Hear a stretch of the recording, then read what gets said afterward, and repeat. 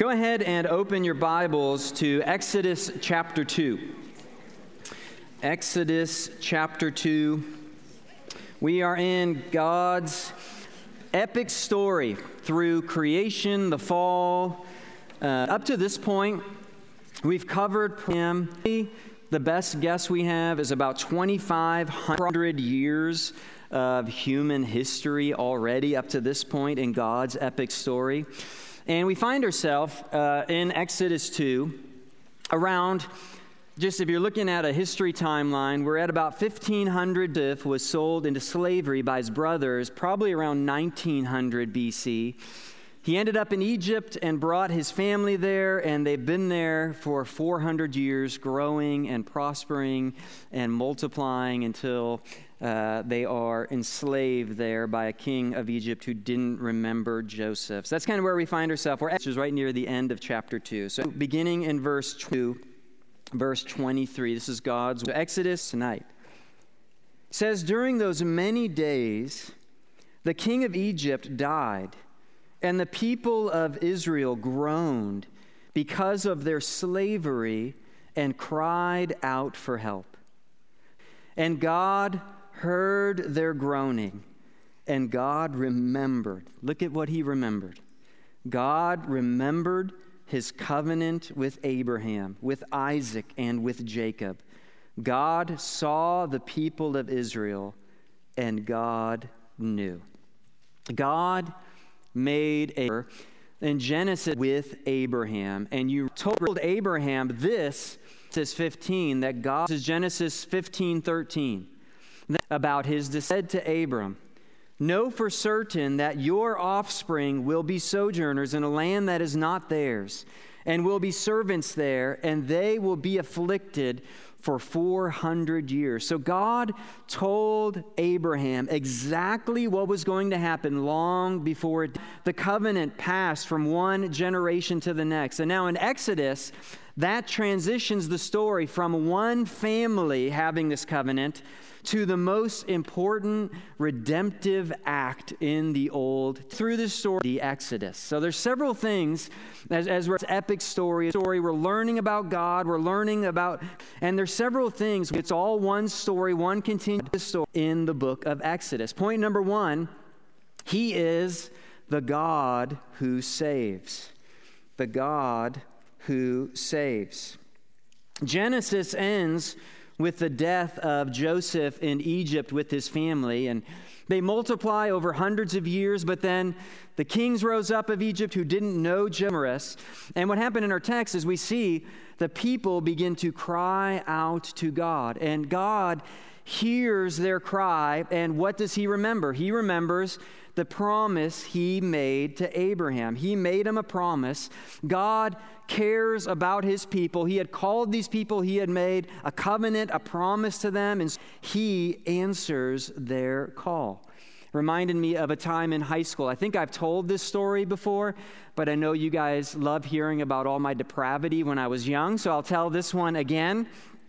This was a time in high school where I got arrested. So we were going to do like an A-team game one week, like which A-team member got arrested? In St. Louis, I lived in St. Louis, Missouri at the time.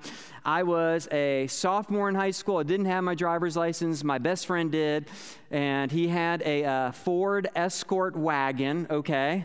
It was a really nice car at that time. And we had, I can't remember exactly, it was either 8 or 9 people in this Ford Escort wagon.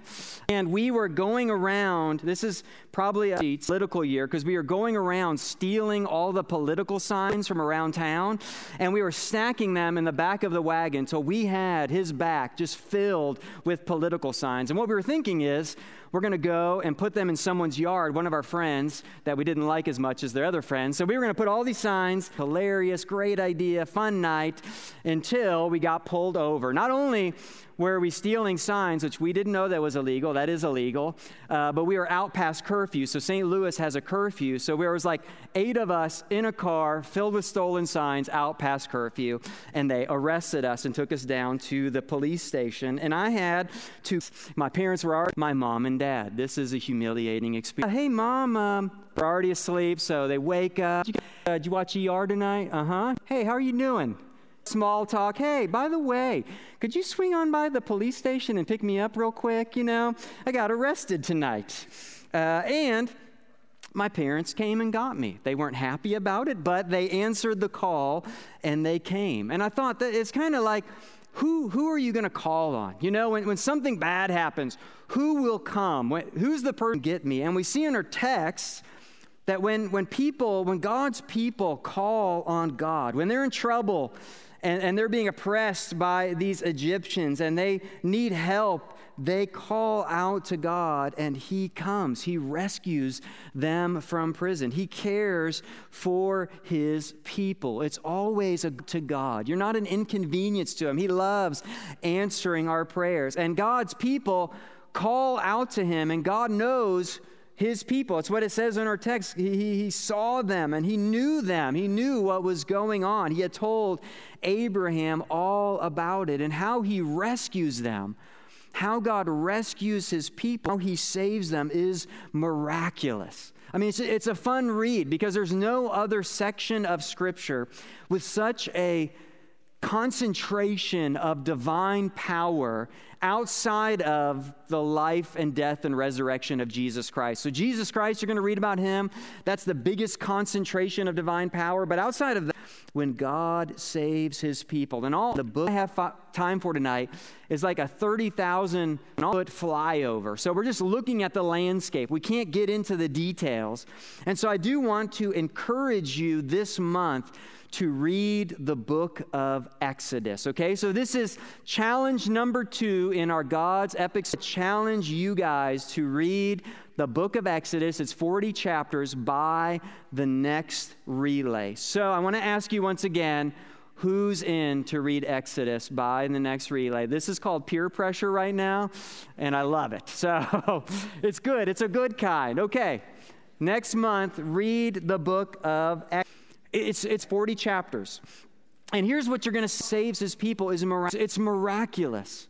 I mean, how miraculous? Because miraculous. The birth of Moses ordered all the sons to be killed, and Moses was hidden and his life was saved. God speaking to Moses from the burning bush was miraculous. And God tells him to go and to deliver his people with these powerful signs. And that's what you're going to read about. So you're going to read about, the Nile turned that so many times, and I just kind of thought about it this week. Blood is really gross. Is anyone in here not like blood? I am not a blood fan. Like, if I have to get, blood taken, I look away. And every time they say, "Are you okay?" I said, "Yes, please don't make me look." Blood is gross. But it's an important part of God's epic story we're going to see. He turned the Nile into any liquid he wanted to. I thought about this. What if he turned it into a river of milk? I'll turn the Nile into milk. I'm lactose intolerant, so that's equally as gross as blood. Milk is disgusting to me. Or like a river of coffee, that would be nice. Or like a river of Mountain Dew, like they'd be swimming in it, just slurping Mountain Dew. Massive river turned to blood. We see the plague of frogs and gnats and flies. We see livestock die. The boils breaking out, sores on all the people and animals. Hail destroying everything. Locusts devouring everything. Darkness engulfing everything. Plague after plague. Scale. You will read miraculous things happening on is the Passover. We'll read about. And the last plague, significant Passover, which is a story. God said that he was going to come into their midst to judge them. And he told his people, the people of God, to take the blood of a spotless lamb and to put it over their doorposts, to spread the blood on the doorposts of their homes. And this is what Exodus 12:13 says. The blood shall be a sign for you on the houses where you are, and when I see the blood, I to destroy you over, and no plague will befall Egypt. And you remember when I strike down all the firstborn, and at midnight, we read these stories, just think about that. The whole land, every firstborn person and animal, everything was just dead by God's judgment in an instant. There's a massive suffering took place. And this is how God saved his people, by judging Egypt. Story about a college student asking him the question, why do Christians refer to conversion? So when someone's converted, they're becoming a Christian. He said, why do Christians refer to conversion as getting saved? Saved from what? And R.C. Sproul said, that someone said to you, Christians say they're saved. Saved from what? How would you answer that? How would you answer that? Most of us would probably say, well, we're saved from sin, or we're saved from hell, which is not untrue. Hell is experiencing wrath that God saves us from. So what we're beginning to learn in God's epic story is God saves us from himself. This is what we see in this Passover. God's judgment is coming to Egypt. God is coming into their midst. The presence of God is coming. The blood of the need to be saved from it. From God's, the Lamb that's, and already I hope you're seeing judgment story. God began things 1,500 years before Christ that are pointing us to the gospel of Jesus Christ. Because we see the same story again in the cross of Jesus Christ, where the blood of God's spotless Lamb, his own blood, was shed so that God's judgment, and we see in the story, God's judgment is coming for sin. And just as God's wrath passed over the Israelites when he saw the blood on the doorpost, when God looks at us and he sees Christ's blood over us, his wrath passes over us as well. God who saves. And it's a simple question, but are you saved? Are you saved? Are you saved from God's judgment? Have you been covered in the blood of Christ? Are you safe when God comes to judge sins? Is the blood of Christ over? No. Well, if you've cried out to God for forgiveness. If you've said, Lord, I'm a sinner and I deserve your judgment. When you come to judge, I'm one of the guilty ones. And I don't want to be judged by you. I want to be forgiven. Please forgive me in Jesus Christ. I believe Jesus' blood and trust in Christ, my sins. And when you confess your sin by the blood of Christ and God's, that's how you know passes over you. He is the God's judge. He began doing this very early in the story. He is the God who saves. The second thing we see about God in Exodus, point number 2, he is the God who decides. He's the God who saves, and he's the God who decides. In God's epic story, God decides what is right and wrong. It's a very simple sentence. God decides what is right and wrong, but it's very controversial today. We see this is true in God being our creator. Of course, he decides, but we especially see that as God gathers them his law. He reveals to them, here is what's right and here is what's wrong for you to do. It's a really important part of God's epic story because our society is so opposed to rules and especially God's rule. So we've talked about this before, but if you're new, because relativism is a worldview that says everyone gets to decide for themselves what is right and wrong. So I decide if this is right or wrong. It's based on my feelings. It's based about what I love and what I prefer. I make the decision. Well, that's not true in God's epic story. In God's epic story, God, when he gathers his people, he's what is right and wrong. It's the law. And I just want to focus on one commandment of his law, the first commandment. This is Exodus 20, verses 1 through 3. It says, and God spoke all these words, saying, I am the Lord your God, who brought you out of the land of Egypt, out of the other gods before me. This is a constant refrain in the Bible. God constantly demands our allegiance to him as God. So we're to worship him alone. We are to listen to him. We are to obey him. We are to put nothing else in front of God as supreme. And if you miss the first command to have God, everything else, God above everything else, then you're going to question what it says. Because you're going to say, who says? When you're told what's right and wrong, who tells me that?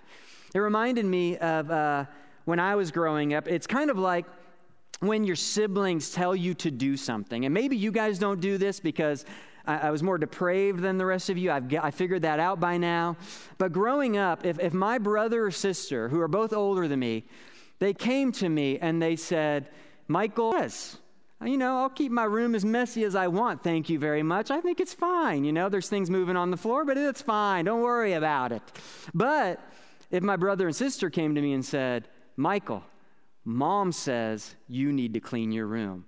That had a little bit of a different authority with me when Mom said it. Or Dad says, you have to today. Who says? Who are you to tell me what I'm doing is wrong? Who are you to judge me? Who says? The problem with relativism is because when we decide what's right and wrong, before we've disobeyed any other command, we have put something more supreme in our life than God. We've made ourselves supreme.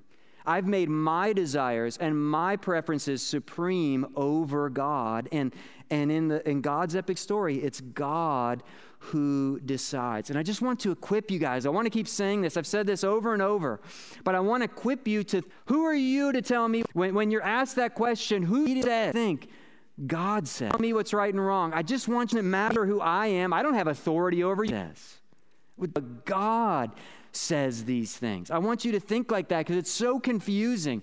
And people do these linguistic gymnastics with their arguments and they try to make it sound holy. And through all the confusion and the fog that they create with their words, it's like just a straight headlight cutting through it. God says.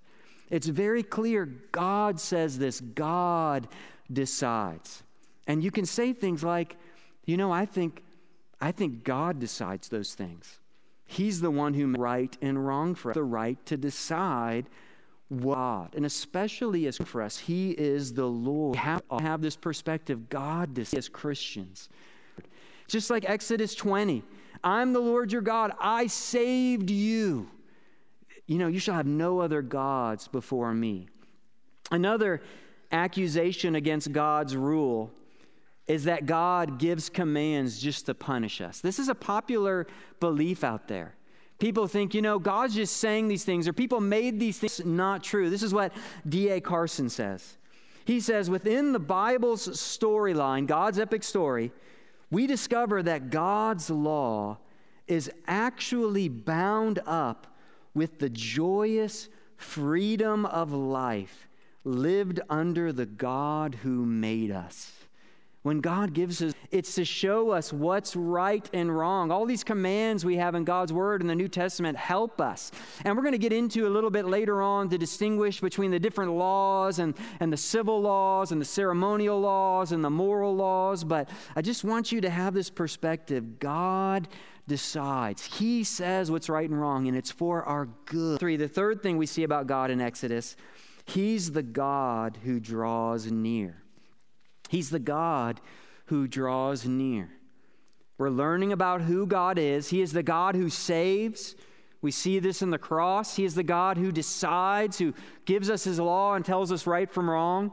And He is the God who saves. All these miracles. You read through Exodus, you're going to read about the miracles in the beginning and rescue. He gives them the law and calls them to Mount Sinai. The God who decides, mighty and majestic God is. And then you're going to see He's the God who draws near. Because after giving them His law, God instructs them to build a tabernacle. Okay, when the first time I read the Bible, I was so confused by many chapter after chapter after chapter about a tabernacle, a tent, a portable tent. It's like a big tent, basically, that they would move, the Israelites, as they were moving through the wilderness, they would move this tent from place to place. Wherever they would go, they would set up their camps in a circle, and they would put this tent, the tabernacle, in the middle of it. Just picture like a bicycle wheel, kind of. That would have been where the tabernacle was. And it was always a reminder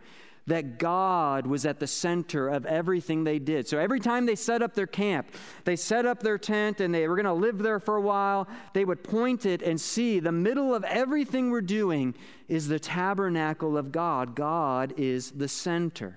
Because with his people. It's why it was so important. So you're going to read in the second half of Exodus tons of instructions. Every detail of the tabernacle, the ark and the walls and the court and the lampstands and the priestly garments, and details about what fabric to use for the garments and how they are to be made. You know, after centuries, just think about it. Egyptians build palaces of slavery, monuments, the tabernacles and home. Hebrews' first building project, it was a tabernacle, became for God to dwell among them. And it kind of teaches us, in the book of Exodus, it teaches us that the purpose of redemption, the reason God saves them, is for relationship, to know their God. God saves will be with God. That's our goal. That's why God saves us. Salvation, when you become a Christian, that's not the end of the journey. That's the beginning. That's when life truly starts, and that's when you have a relationship with him. That's why God saves us, to have a relationship in God's presence. And this is so important when we think about this, because presence being in their midst. Why God with age? It's just a time where everything is online, and very rarely, tonight we're in each other's presence, but so often we're doing things, but we're not actually in the presence of other people. Presence matters to God. I was thinking about this with we watched a video on this. I don't want to describe it too much. Who's seen the new Apple Vision Pro? Okay, so maybe a quarter of you. So the new Apple Vision Pro, they're like VR goggles. It's basically a whole computer that you strap onto your face in these goggles. It's really Ready Player One has come into our age today. And in the goggles, so we watched this whole video with this goggles, and you stand in like anywhere, I guess. You don't have to have a desk or anything. And you like pinch your fingers, and it does things. It opens apps, and you can swipe in front of you, and the people looking at you don't see anything, so they just see you doing this motion and like throwing things and pinching things. But in these goggles, you have all these screens open, okay? So these are the new Apple Vision Pro. But what kind of when somebody puts them on, you can see their eyes. Except it's a screen on the inside, so it's not really their eyes. It's like a picture of their eyes put on a screen on the outside of the goggles, and it looks really freaky. I looked at them and I thought, you can't substitute. You're looking around and eyes. There's just it just doesn't look. It's a screen. You think you're looking at them, but you're really not. It just made me realize you can't of their eyes, and it's just being in someone's presence. Being online, communicating online, texting, chatting, all these things, you can't substitute being with someone, looking at them, seeing their facial expressions, really looking into their eyes. Something so powerful about presence, and there's something powerful in Exodus about God's tabernacles in the middle. It actually becomes a terrifying thing when they sin against God. His presence does. His presence is powerful. And I love how Exodus ends when they finish building the tabernacle.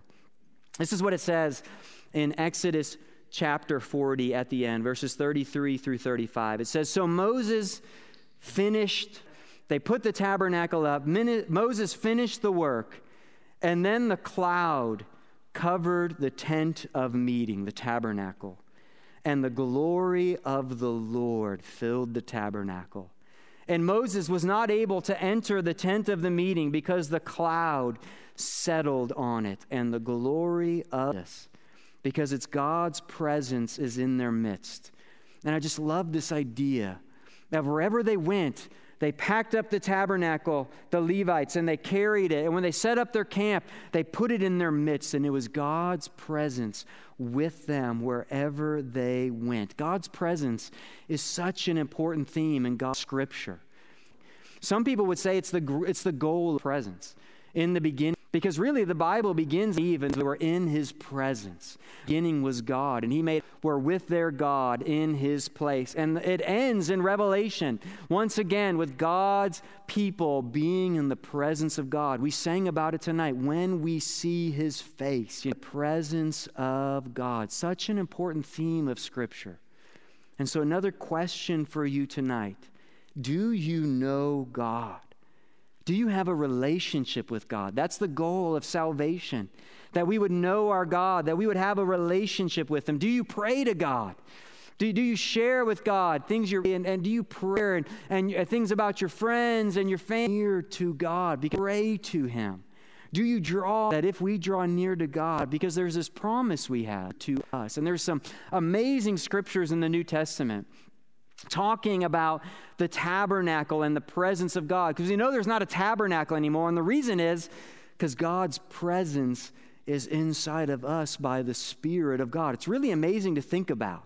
When you think about Exodus and the cloud filling the tent, and then it says in John, God came in the form of Jesus Christ. And when Jesus left and went to go be with the Father, he said, I'm going to send the Spirit. And now you are going to be the temple, the tabernacle of God, and my presence is going to be with you. What a promise. The presence, the glory of God filling us, his nearness, but him actually being with us. That's quite a promise Scripture has, and you can experience that. You can know God. You can talk to him. You can hear from him through his word and by his Spirit. Do you know God? I want to finish with this story. This is John Patton. It's specific, and I'll kind of set up this quote because in his biography, there's this unforgettable scene where he is getting serious opposition because he's sharing the gospel, and the people begin opposing him, and they're talking about murdering him and killing him. And he has this one good friend who's a faithful friend, and he tells John Patton, you need to run. John Patton, because the people are coming and they're going to murder you. All night long, he runs and he climbs to this, and this is what he says. He's sitting in this tree, into the tree, and was left there alone in the bush. The hours I spent there live all before me as if it were but of yesterday. I heard the frequent discharge of muskets and the yells of the savages. Yet I sat there among the branches, as safe in the arms of... Did my Lord draw nearer to me and speak more soothingly to my soul than when the moonlight flickered among these chestnut leaves and the night air played on my throbbing brow as I told all my heart to Jesus? Alone, yet not alone. They grudge to spend many nights alone in such a tree, to feel again my Savior's spiritual presence, to enjoy his consoling fellowship. It's a man who knows God. And it's just, isn't it just this promise? God's presence draws near to us. You can know, and you can have the sense of a spiritual presence. You can draw near to him. He can speak more soothingly to your soul. These are the promises of God. He's the same God yesterday, today, and forever. He is the God who saves. He is the God who decides. And God's epic story to learn draws near. And it's so good this God is. And we're going to talk about this, learn about in our discussion time. So let me pray for you. A little bit into a time of discussion.